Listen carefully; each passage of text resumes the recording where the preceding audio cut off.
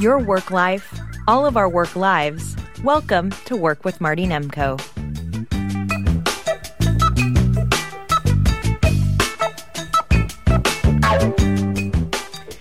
I've got somebody on the line who's going to give me a hard time about a number of things, mainly what I've promoted for this week, which was reinventing education. We're going to do one of our switch sides in the middle debate where I take one side for the first half of the debate and then switch. Who is this co-conspirator? Who is this debating partner? My wife, Dr. Barbara Nemko, Napa County Superintendent of Schools, 7 national awards, blah, blah, blah, blah. Barbara, welcome. So, okay, but before we get to the main topic, the reinventing of education, this is back to school time after all. Reinventing of education, we'll do K-12, but then we're also going to do reinventing higher ed, especially with a career focus, since this show focuses on career. But first, this is the center of vacation time. And one of the publications I tend to look at a lot is Quartz, and a particular headline caught my eye. I'm going to read this. It's going to take about 2 minutes. I'm going to read it, and then you can tell me whether you agree, disagree, amplify, whatever, okay? The title is Going on Vacation Won't Cure Your Burnout. Ah, vacation. A whole week in which to swim, sleep, lounge around with your paperback of choice, and recharge from your insanely demanding job. Surely you'll come back to work bursting with positive energy, ready to dive back into 12-hour workdays, unreasonable deadlines, an exploding email inbox, and the constant sinking sensation that you are so hopelessly behind that an important person must already be on their way to come and yell at you. But a 2018 American Psychological Association survey of more than 1,500 workers in the U.S., 2/3 of the respondents said that the mental health benefits of vacation had disappeared within a few days. 49% of people surveyed said that they returned to a heavier than usual workload after their holiday, a surefire way to extinguishing lingering feelings of joy and serenity. As most people realize, taking vacation can be punishing, with a frenetic work of lead-up as you try to tie up loose ends, and another week of double duty while you catch up on the work you missed while still processing the incoming barrage. There's another problem with trying to cram a year's worth of your built-up need for reflection and relaxation into a limited window of time. Instead, the research shows that you have to build in small, and they can be very small, breaks during your day and then after work hours, says Paula Davis-Lack, an organizational consultant who focuses on stress, burnout, and resilience. That means not just carving out 30 minutes for a proper lunch break, rather than partaking in the classic sad desk salad, but remembering to get up from your desk throughout the day. Davis-Lack tells Fast Company that she recommends a break of 5 to 10 minutes every 90 to 120 minutes of work. I would even say more, and I'm no slacker. I would say you've got to, because sitting is the new smoking. You really should take 5 to 10 minutes each hour, and in between, a few second deep breaths of stretch breaks. But this notion of vacation being restorative, not so sure. Barbara Nemko, your reactions? Well, I totally disagree that you come back and the benefit is gone in a few days. I would say it's gone in about half hour. Wow, okay. I didn't expect you to say that. Continue. Because you're a big vacation fan. I mean, you're Miss Queen of 8 days, 7 night Hawaii lying on beach. But first of all, to say that is disingenuous, because when was the last time I did that? Well, you've always won. I mean, over the many years we've been together, we've done it a number of times. And part of the reason that I have not pushed harder to do it is because two things. Of course, grandchildren, then that's the only place you want to go. But when you're away for a week, just 1 week, it's nightmarish when you come back. And it's not even nightmarish from when you get back into the office. You come home and people want to stretch the vacation to the last minute So you come home, and if the plane is delayed or something goes wrong, you get home late at night, and now you have suitcases to unpack, so you can't do that because there's no time, because you have to go to sleep, because you have to get up to go to work, and you may not have the right clean clothes ready because maybe what you want to wear is in your suitcase and it's dirty, and now their suitcases are in the way, and you jump into bed to try and go to sleep, and you get up, and there's no food in the house for breakfast, and maybe there's no coffee, or the milk went bad. So you're in a bad mood before you even get to the office, and then everything is just stacked up. And, of course, these days on a vacation, you're still not totally relaxed because you can be found on email or messages or telephone.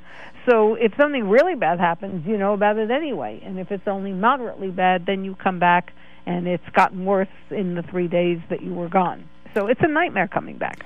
You know, after all these years together, you still managed to surprise me.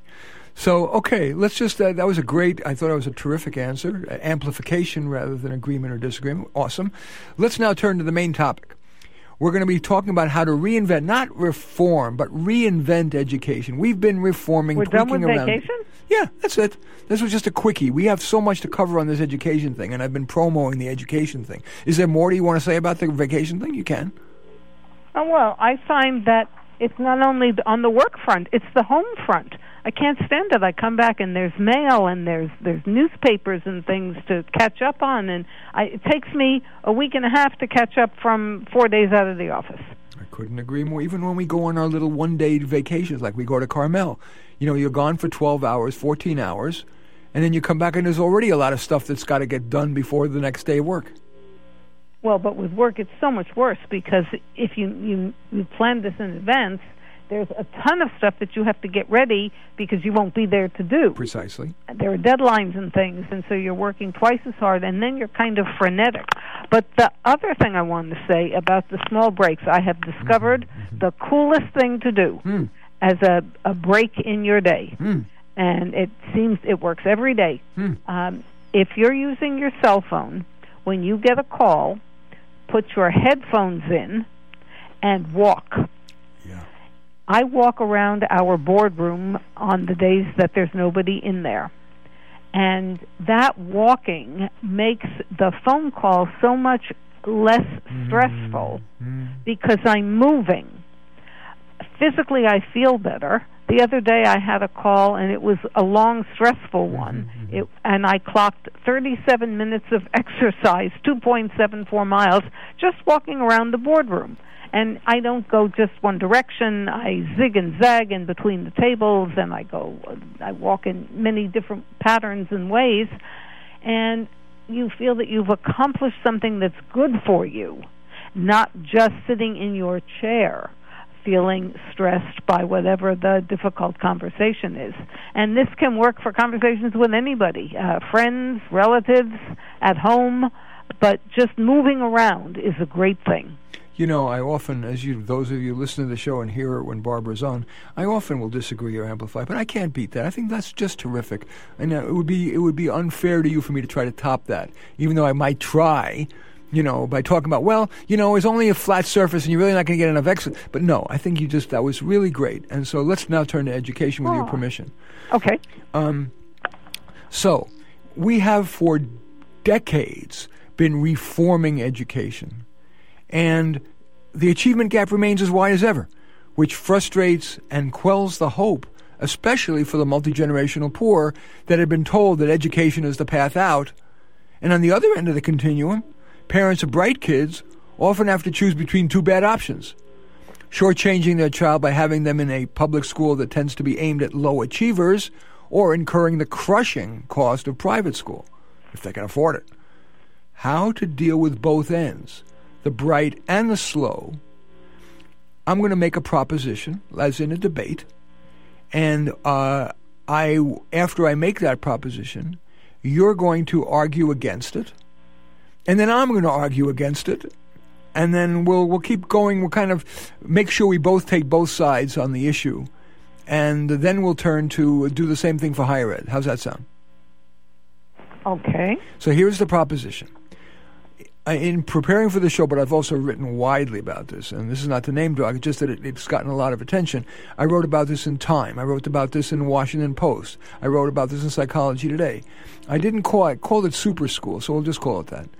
In super school, classes would still meet in person, except that, starting even in elementary school, for each subject, especially academic subject, each student would get a world-class instructor online. World-class is defined by fascinating, resulting in much above average growth in students, and they would be individually paced lessons, and they'd be adapted. There could be, for one kid, it might be more auditory.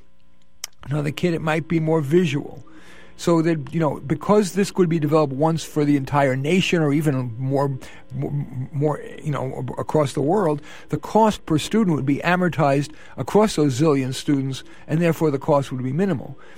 And then the learning, each little learning module would be tested, and that would all be recorded, eliminating the need for 4 days of testing, which, by the way, I know is one of your ideas. You wrote about that in the Wall Street Journal.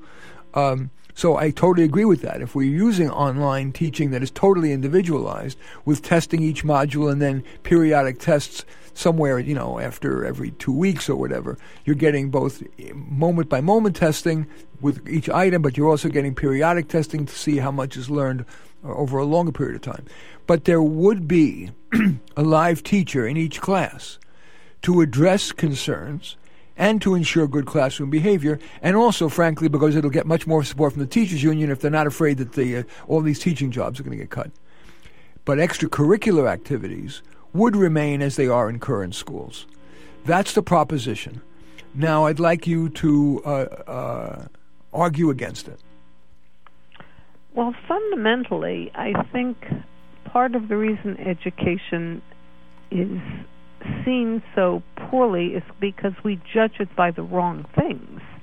The craziness of these tests that too often test esoterica that nobody's ever going to use, and or having a curriculum made up of so much stuff that is irrelevant to most people's lives.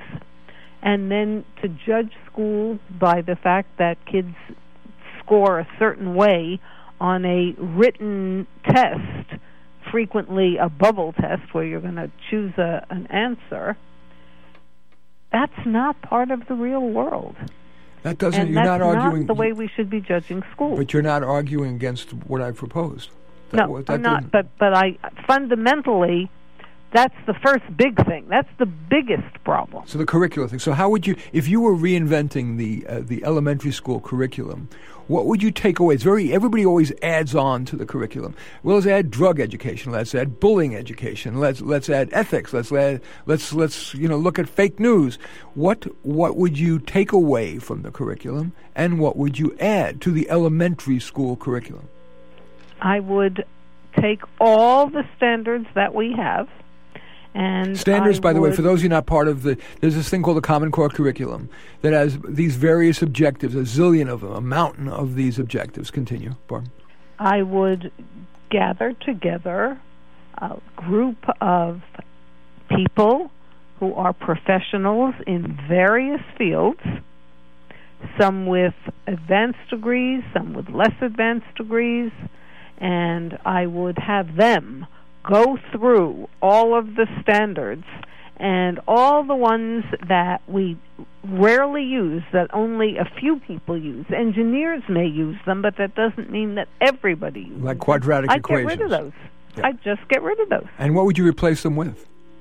Well, some of the stuff that you talked about really is important. How to determine what's fake news and bullying. Those are much more important than some of these simultaneous equations, or whether two trains that leave different stations at different times, when do they cross in Minneapolis. Right. Those things are important, but we don't test those.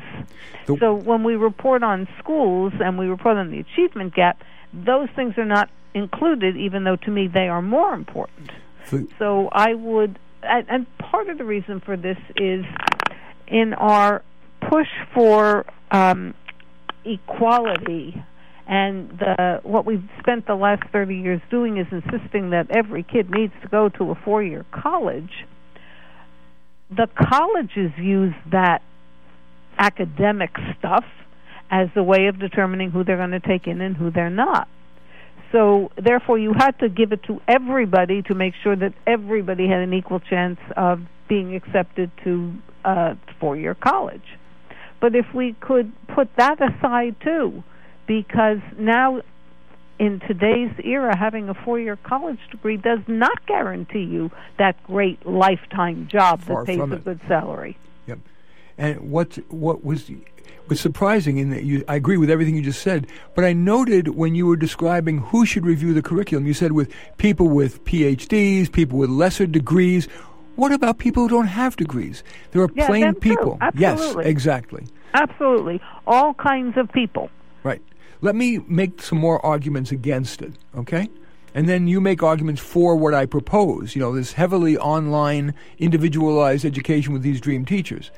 First of all, it's less human, especially in elementary school. We already complain about kids spending too much time in front of a screen. Well, here they're going to be spending even more time. Instead of having Mrs. Johnson, they're going to have the screen professor.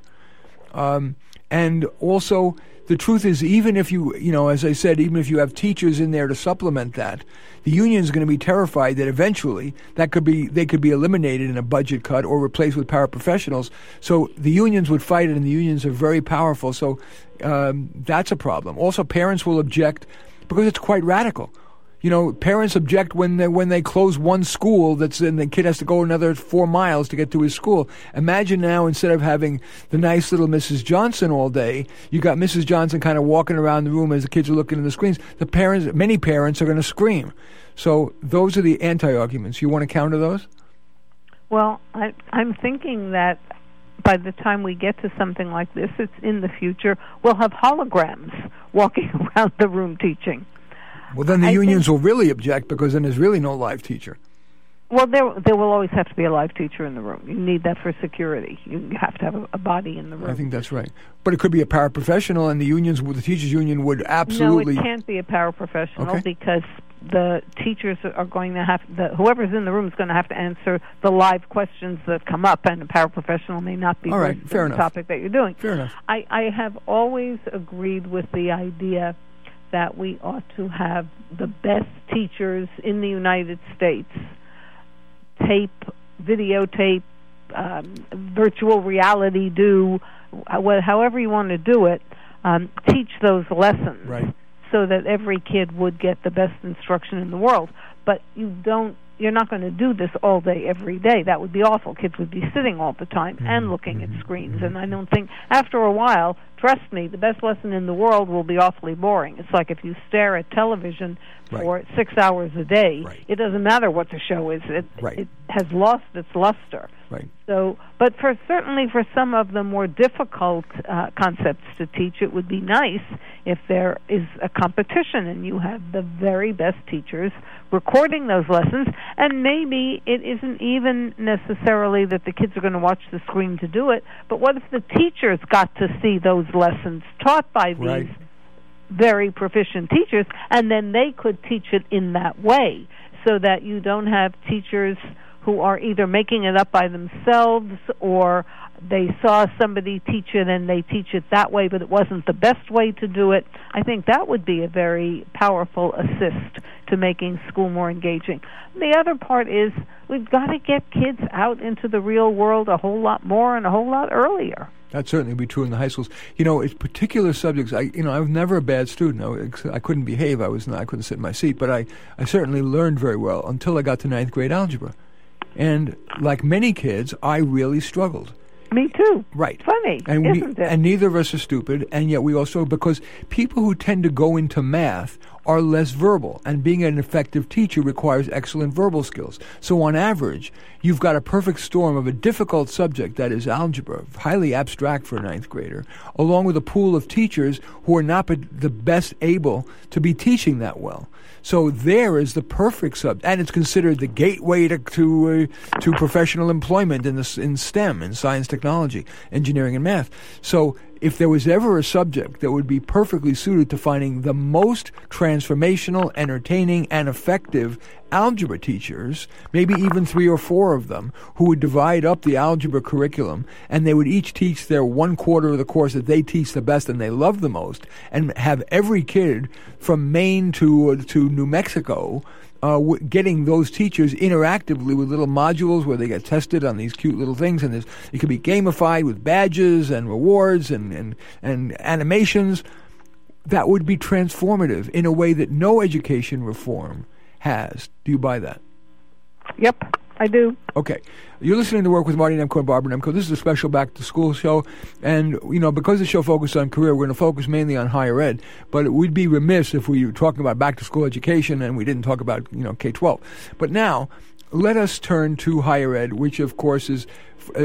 even though, yes, we've all heard of people who succeed dropping out of high school and getting great careers, in general, the college degree is kind of the hunting license for professional level employment.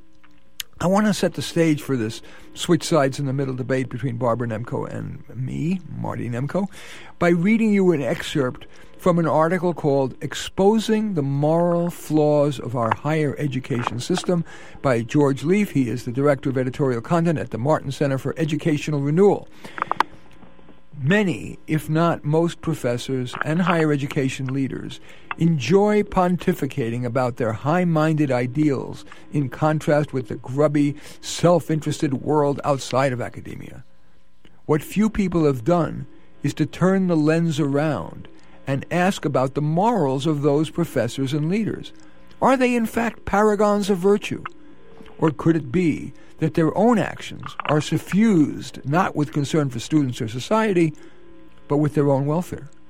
In the recent book, Cracks in the Ivory Tower, authors Jason Brennan and Philip Magness explore these questions and find higher education to be, quote, a moral mess, end quote. They write, from a business ethics standpoint, the average university makes Enron look pretty good. Universities' problems are deep and fundamental. Most academic marketing is semi-fraudulent. Grading is largely nonsense. Students don't study or learn much. Students cheat frequently. Liberal arts education fails because it presumes a false theory of learning. Professors and administrators waste students' money and time in order to line their own pockets, everyone engaging in self-righteous moral grandstanding to disguise their selfish cronyism, and so on. Students cheat a lot, reflecting their desire for good grades with minimal effort rather than for learning. If professors wanted to crack down on cheating, there's a lot they could do. But they usually do little to combat cheating because, again, it isn't in their interest to do so. If some students get higher grades than they deserve, that doesn't hurt the professor. Whereas changing the way he or she teaches would involve personal costs. That doesn't make them bad people. They're just responding to the system's incentives. Cracks in the Ivory Tower is the second book within just the last year that exposes unflattering truths about American higher education. Brian Kaplan's The Case Against Education made a powerful argument that most of the apparent benefit that students derive from college is not in augmented skills and knowledge, but just from the signaling effects of degrees. And now, Brennan and Magnus have shown that much of the conduct by college leaders that's portrayed as righteous concern for students and society is actually done out of selfish motives. Both are crucial books. That low, rumbling sound you hear may be the tremors that break apart the foundations of our expensive yet ineffectual higher education system. Okay, pretty strong indictment. Before we get to now this kind of setting the stage for this debate. So, in the same way as I developed something that I called super schools, I'm now going to present very briefly something I call super college. And then I'd like you to rip it apart to the extent you can, or amplify whatever. And then we'll go back and forth until we've kind of reached a reasonable level for radio. And then we'll go to the phones and get people's take on the matter. So, super college would consist of online education much improved. Not those boring lectures that are basically just regular lectures translated online, but interactive video, simulation-centric, taught by the world-class, transformational, and more practical and career preparatory instructors, except in PhD programs, because PhD programs are designed to train students for a career in research. Individual modules, not full semester courses. Some could be very short, an hour or two. Others could be very long, a year long, which, if a student wants a degree, would be recorded by the U.S. government, and a degree granted when sufficient courses are completed. Extracurricular activities would be provided by local resources, a city's swimming pool and soccer fields, and so on. No campus. The result? Higher education that would seem to do the impossible. Much improved learning at much lower cost. Barbara Nemko, rip it apart. It's hard because I think that's kind of a direction that we're moving in right now. Certainly, a lot of people are doing a lot of online college, a lot of online graduate Most school. students still are going, most parents are still frantically trying to get their kid into Harvard, Stanford, and if not, UC Davis or whatever. So that's true. It's so still, when you talk about what are the moral flaws, I spent a number of years on a college campus doing evaluations of programs for the California Department of Education, right. And we just happened to be housed there because right. that's one of the things that they do. They contract with the university to do the research and evaluation. Right. And the standard joke was that most professors would kill for a window in their office or an extra 10 square feet of space. They typically are wanting to spend most of their time on research because that's what gets you promoted, and promotion means more money. And this wasn't like at Berkeley or Stanford. I won't mention the school because there's no reason for you to embarrass them. It's not. But it's a far less selective school, which is... But a very good school. But you would think it would be teaching-centric. But even at this place, no. It is completely research-centric. And most of the time is spent either on the research or at committee meetings. Right. With some office hours for students. 2 hours a week. That says a lot right there. The least amount of time appeared to be preparing to teach the classes, right. And especially classes for undergraduates, because it seemed like nobody wanted to teach those. Right. Most of the professors have some area that they're very interested in and that they've been able to do a lot of publication about, and that's what they want to do, and it makes perfect sense. That satisfies their self-interest to get recognition for something that they know and care about, and that's where they're going to put their energy. And then you get a raise, too. I'll never forget one of those professors that you taught with, that you were there with, who her specialty was the day length factors in marigold cultivation. Right? Now, a topic we all need to know a lot about. That may be very, but that may be very important if you are in the marigold industry. But undergraduates, these researchers, these professors rationalize that, being involved in the cutting edge is what really helps students grow. BS. What helps students grow is not some esoteric cutting edge, but it's understanding and applying the basics in a practical context that they would use. So even if they were agriculture majors, it might be far wiser for them to be studying different ways of doing experimental testings as to which crops are better, not the day length patterns in marigolds. But the university, we cow to them because, they're professors, they have PhDs. When we think about somebody who's got a lofty position, it's college president. But in the end, what I propose, again, is getting these world-class instructors available online in interactive, immersive, simulation-based instruction. Who could argue?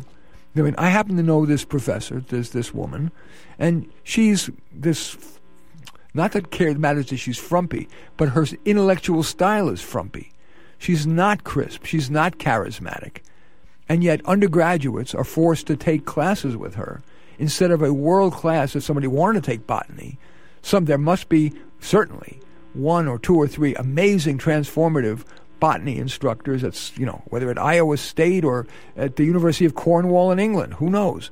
But having all students being able to take that in an interactive, immersive, ongoing assessment model that's with simulations you couldn't do in real life seems unarguable. But I want to make the argument against it. I agree. And then Okay. this article was called Exposing the Moral Flaws in Our Higher Education System. Right. And another one of those moral flaws is when university professors get contracts to do whatever, they typically will hire their low-paid assistants, student assistants, to do the work. Slaves. And that would be fine if they really were spending a great deal of time guiding the student in how you do this kind of work and helping them with the writing. But typically, they let the student do the whole thing, and then they submit it under their name because they got the contract, so they get the credit for their evaluation. Oh no, they throw them a bone that doesn't hurt them at all. They make them a junior author.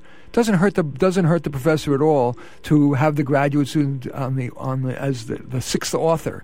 And so what that coerces the student to work for little or no money to quote their name on an article as though that's going to catapult their career. But I want to I want to take the other side. Like I said, I like taking both sides of debate. So the problem with what I've described, this heavily online education, much improved, is that it requires, all online education requires people to be a self-starter. And study after study shows that online education only has a 10 or 15% completion rate. And so, you're going to be consigning large percentages of students to non-completion. And because there is, we are human beings. And while rationally it may make sense to sit in front of the computer, human beings seem to derive more motivation by having a professor that they feel accountable to who's in that room, or their fellow students. They like to socialize. They like to flirt. They like to join, they like to get out of their house and get to a beautiful campus, even though it's costing them a fortune. Also, especially for undergraduates, college has always is the halfway house between the protection of home and the independence of adulthood. Without a college campus, and where I'm saying, the kids can use a swimming pool in the community or whatever, there are very few who are going to avail themselves of that. Being in a dorm together, having a student newspaper, having a student radio station. I'm a radio guy. I love radio.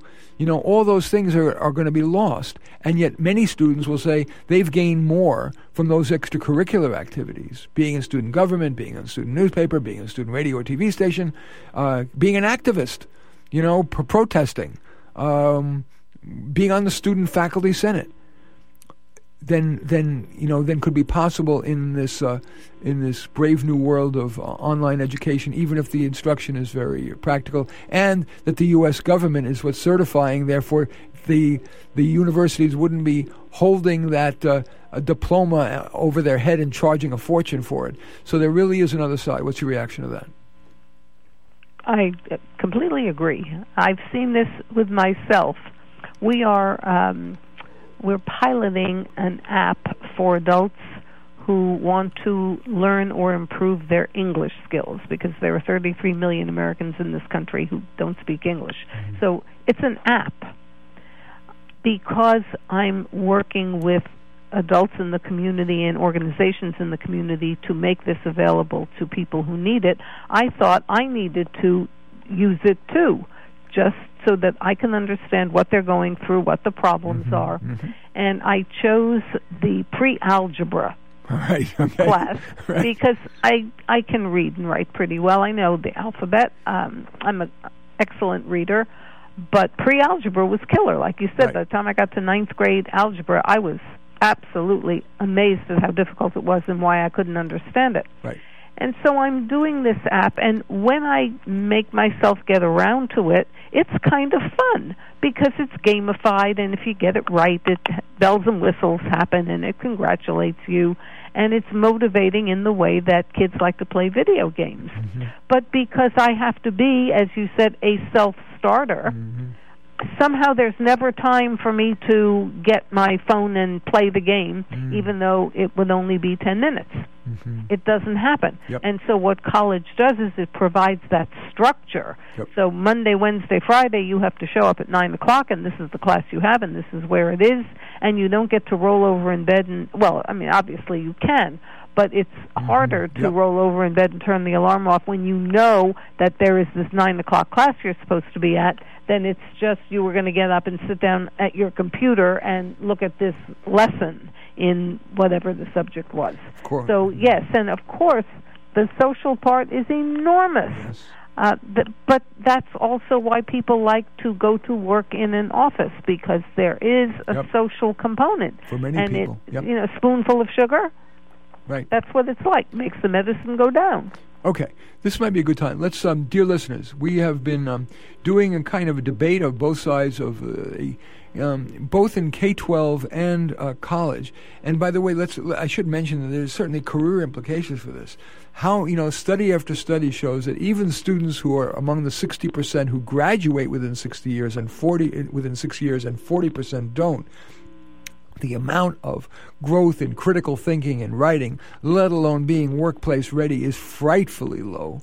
And so what I've proposed here in terms of this super college would be also a change in curriculum, where there'd be much more emphasis on critical thinking, conflict resolution, entrepreneurship, nonprofit entrepreneurship, social governance of and regulation, real balance of across the political spectrum from quite liberal to quite conservative, so that it would be really the full marketplace of ideas. And it wouldn't have to be a degree. Students could do on a just-in-time basis. They could learn. They could say, I'm really motivated right now to learn more about socialism in light of Bernie Sanders and Elizabeth Warren and Pete Buttigieg.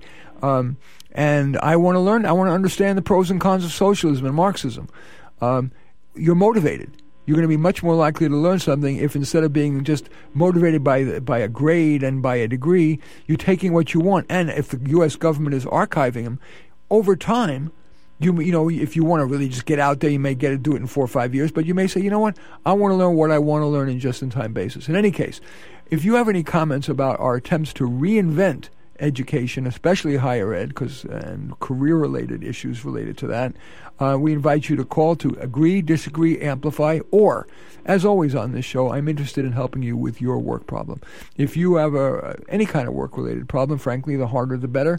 I do what are called workovers. You can call, and those are all good reasons to call. The phone number here at KALW and Work with Marty Nemko and Barbara Nemko, of course, 415-841-4134. That's 415-841-4134. Is there anything more you'd like to say on this before I move to the issue of choosing a college?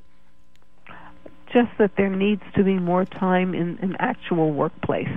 People need to experience what it's like. Too many people choose a major and spend years studying before they really get into the nitty-gritty of the work, and then find out that they don't like it and have to go back and choose something else. Couldn't agree more. And the academics. And I am not utterly careerist. I do not think it's a good idea for kids to take students to take college courses only to prepare for your engineering career, your nursing career, whatever. I do believe that one of the major purposes of higher education is to create citizenships and connoisseurs of life. So I think people would be encouraged, even when they get counseling in high school, to be taking not only careerist courses, but courses on citizenship, on art and in music, on theater, etc. So, I think that's important. The colleges should not be too career. They should be more career-oriented, but not all the way. All right, we got plenty Agreed. Yeah. Professor Joseph Maklis, I have to say, at Queens College, told us when we took our first music class, if you get an A in this course and you never listen to another symphony again, then you have failed. Mm-hmm.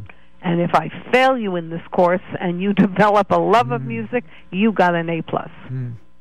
And that's so true. Yeah. That's what it's there for, to give you enough understanding that you will appreciate and love it, and that will become something that adds to the richness of your life. Absolutely. Well, we got calls on the line, so let's go right to the phones. Okay. The phone.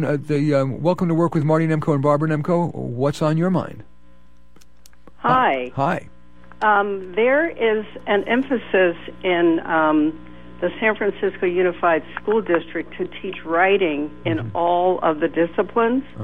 Mm-hmm. I'm wondering, in terms of careers of the future, what do you think about the need for people to know how to write? Let me say something about that. That is, state a claim, support it with evidence, da-da-da-da. I'm absolutely convinced that writing is critical for many jobs, but not as a writer.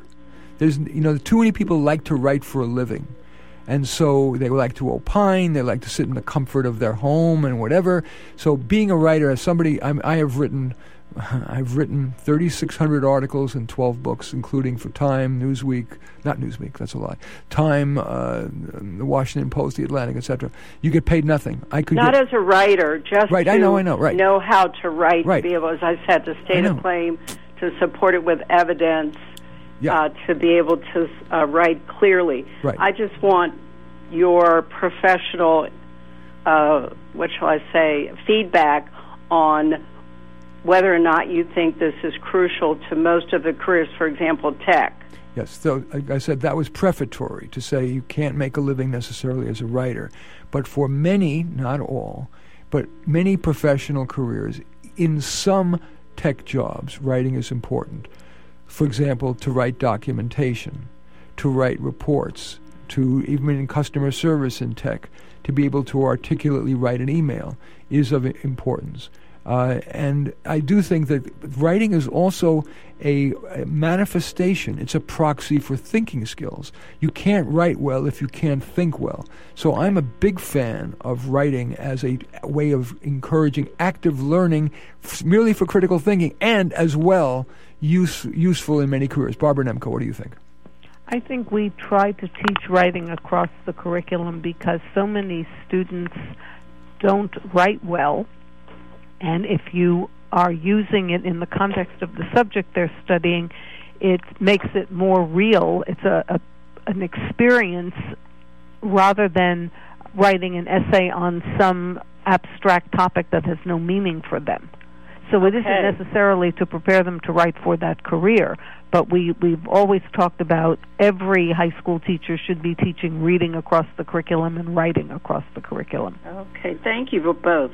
You're welcome. Oh, you're welcome. Let's go back to the phones. Welcome to Work With... no? Okay. So, Barb, what I'd like to do before I let you go, I'll give you a choice. No, I should give you a choice.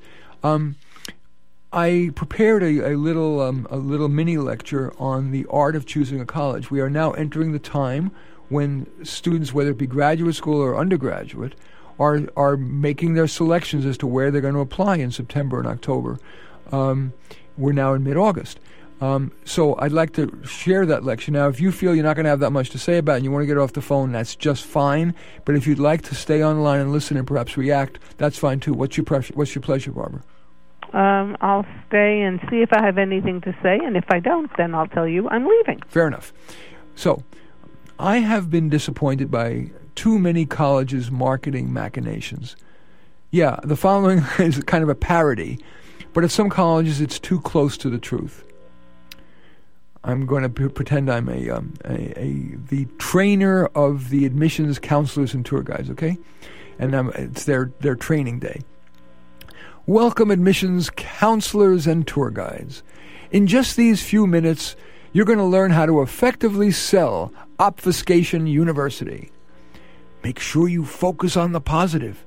Focus on the interesting. Focus on the unobjectionable. Like the campus legends, the awards we've gotten, that the professors got, the architecture.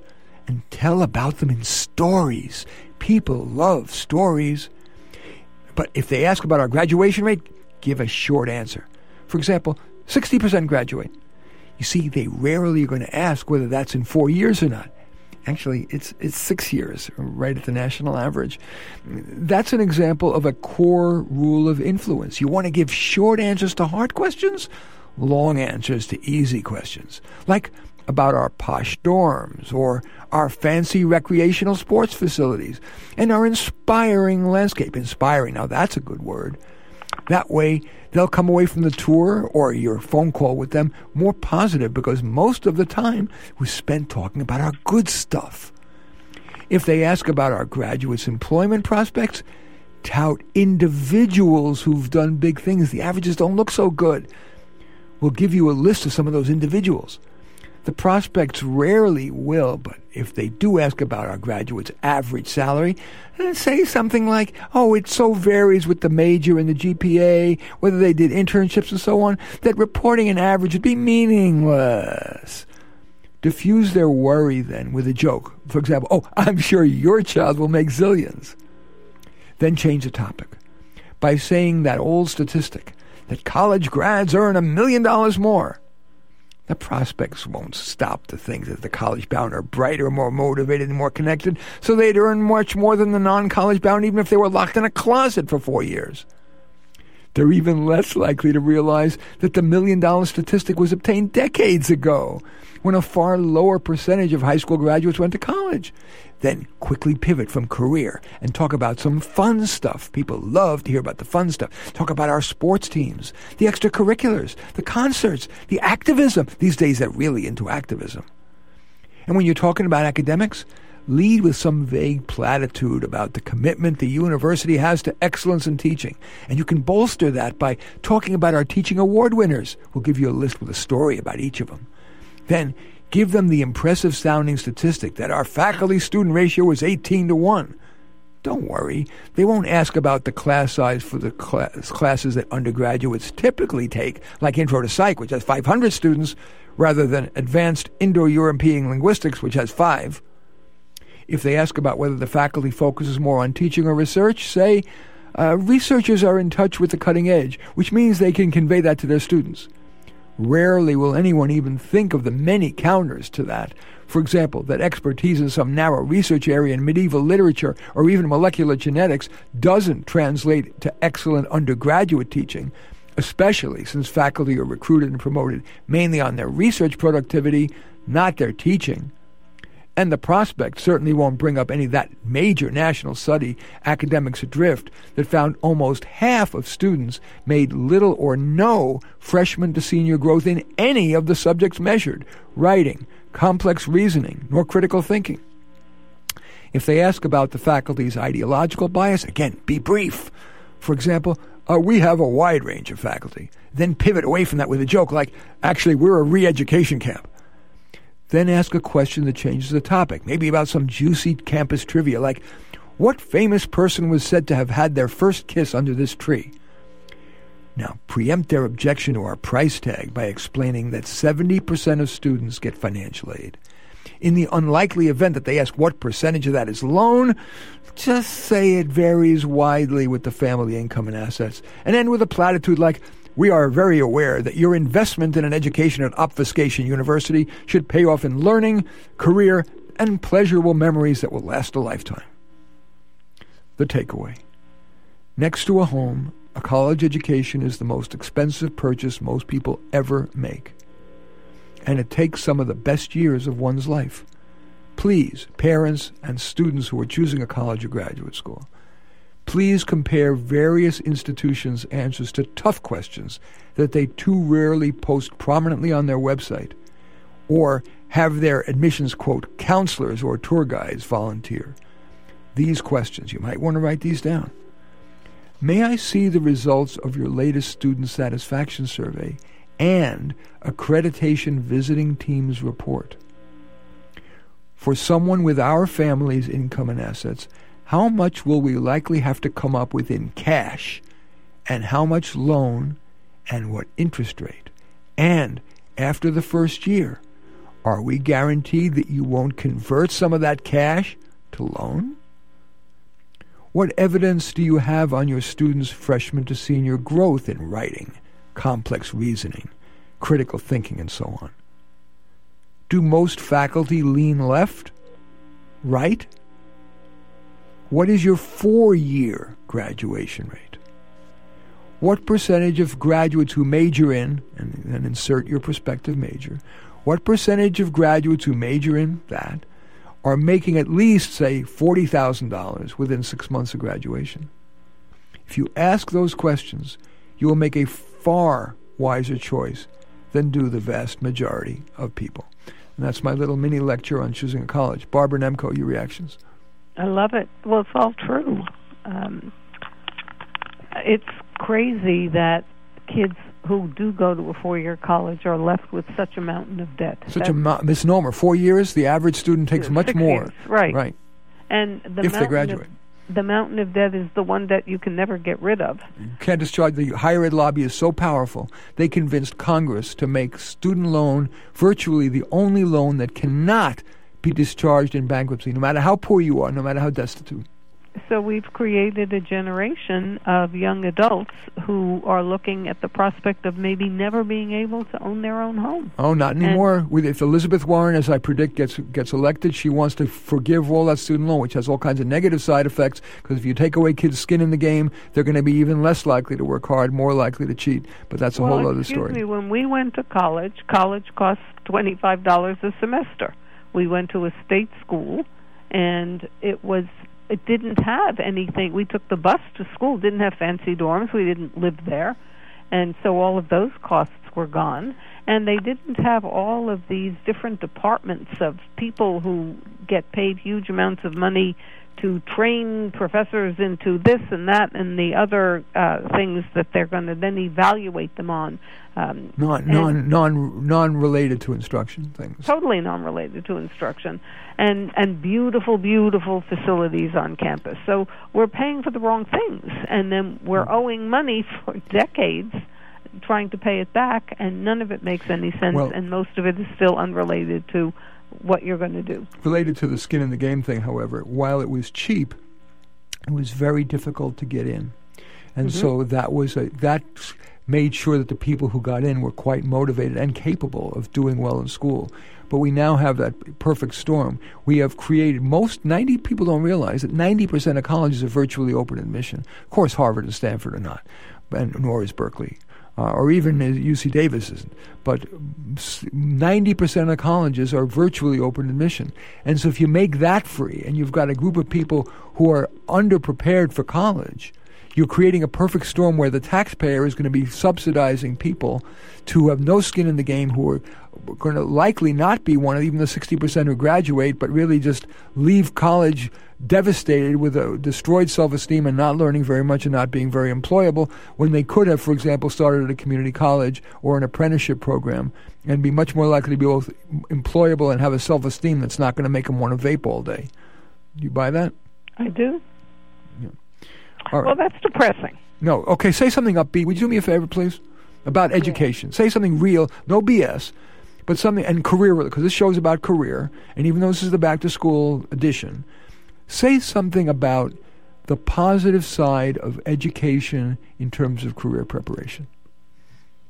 That there are some fabulous post-secondary vocational technical schools that will really prepare you very well for a career. Those are community colleges, right? Rather than the private right. schools, right? Okay, I tend to agree with that.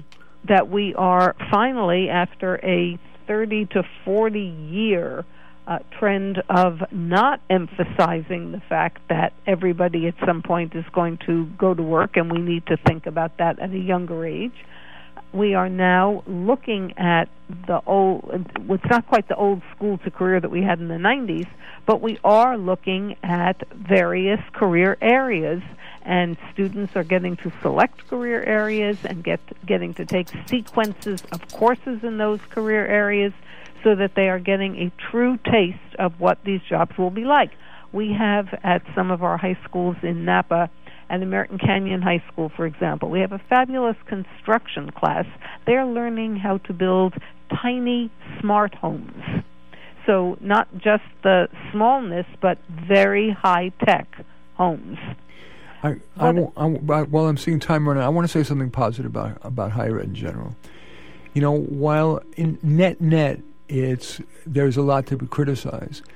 One of the beauties of large institutions is that you have tremendous choices of teachers. And there are some teachers who really are wonderful and care tremendously about students, notwithstanding the incentives to do research. There are also a richness of extracurriculars you just can't get outside of a campus especially if you're traditional age. You know, my best experiences in college were writing for the student newspaper and playing baseball on the baseball team. More than most of my classes. and also to spend some time away from having to make money and earn money, but rather to be on the taking end and learning in a beautiful environment. College campuses are gorgeous places. They are inspiring places.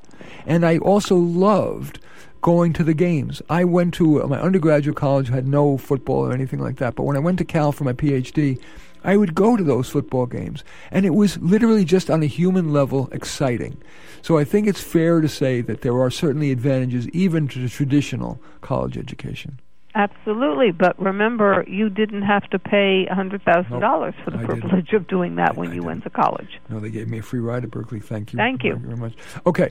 Anyway, I'll let you go. Or yes, I'm leaving. You're leaving. Okay. All right. Bye. All right. Thank you. Okay, thank you. That was Dr. Barbara Nemko, Napa County Superintendent of Schools, my co-conspirator on the show. I want to end with a little mini lecture. We've made the assumption that you should go to college. I want to make the case for, get this, dropping out of high school. I did well in school, and so I reaped some benefit, but I hated it. And if I could do life over again, I've said on this radio show before, I would drop out of high school. It made no sense to me that the best use of those robust years is to sit through and study 4 years of boring algebra, geometry, and calculus. And it turns out I was right. I've never used any of it, even though I have a PhD from Berkeley. It made no sense to me that the best use of those robust years is to sit through and study years of chemistry, physics, and molecular biology. And it turns out I was right. I've never used any of that. It made no sense to me that the best use of those robust years is to sit through and study 4 years of history, and I was right. I mean, the bumper sticker, those who ignore history are condemned to repeat it, is simplistic. It ignores the opportunity cost, that is, what I could have been doing. It made no sense to me that the best use of those robust years is to try to wade through a mountain of literature, from Shakespeare to Camus. I think I'm right. It made no sense to me that the best use of those robust years is to sit through and study 4 years of Spanish. Even though I got A's, I still speak little better than restaurant Spanish. And regarding social life, if anything, the dysfunctional culture of high school hurt my social confidence.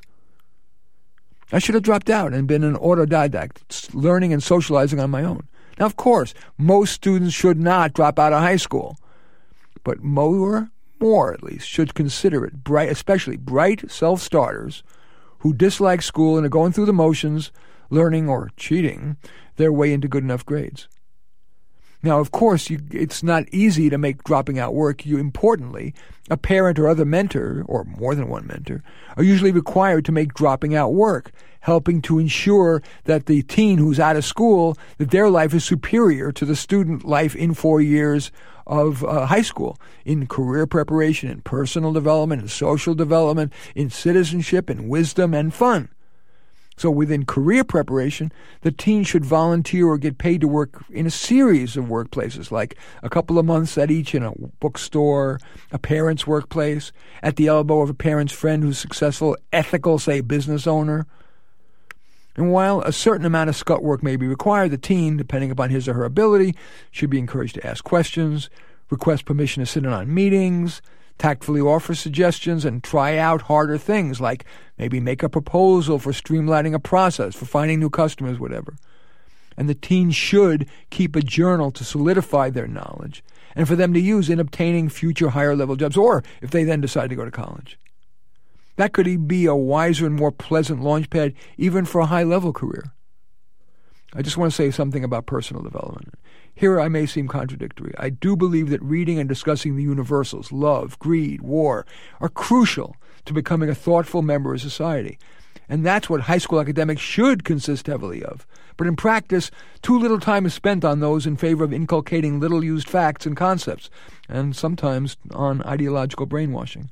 So our model high school dropout might read and discuss essays with a parent, friends, or in a reading group. So I need to stop there because the show is over. But I wanted to make the case for everything from lots of school to dropping out of high school and trying to argue for a reinvention of both. That is Work with Marty Nemko for this week. I want to thank my board operator, Joanne Marr, and, of course, all of you for listening and calling in. Please join me again next Thursday at 7 p.m. You can call in for a workover. Plus, moving up. It's the American way. But should you aspire upward? And if so, how can you maximize your prospects? Until then, this is Marty Nemko for Barbara Nemko, reminding you that we find comfort among those who agree with us, growth among those who don't.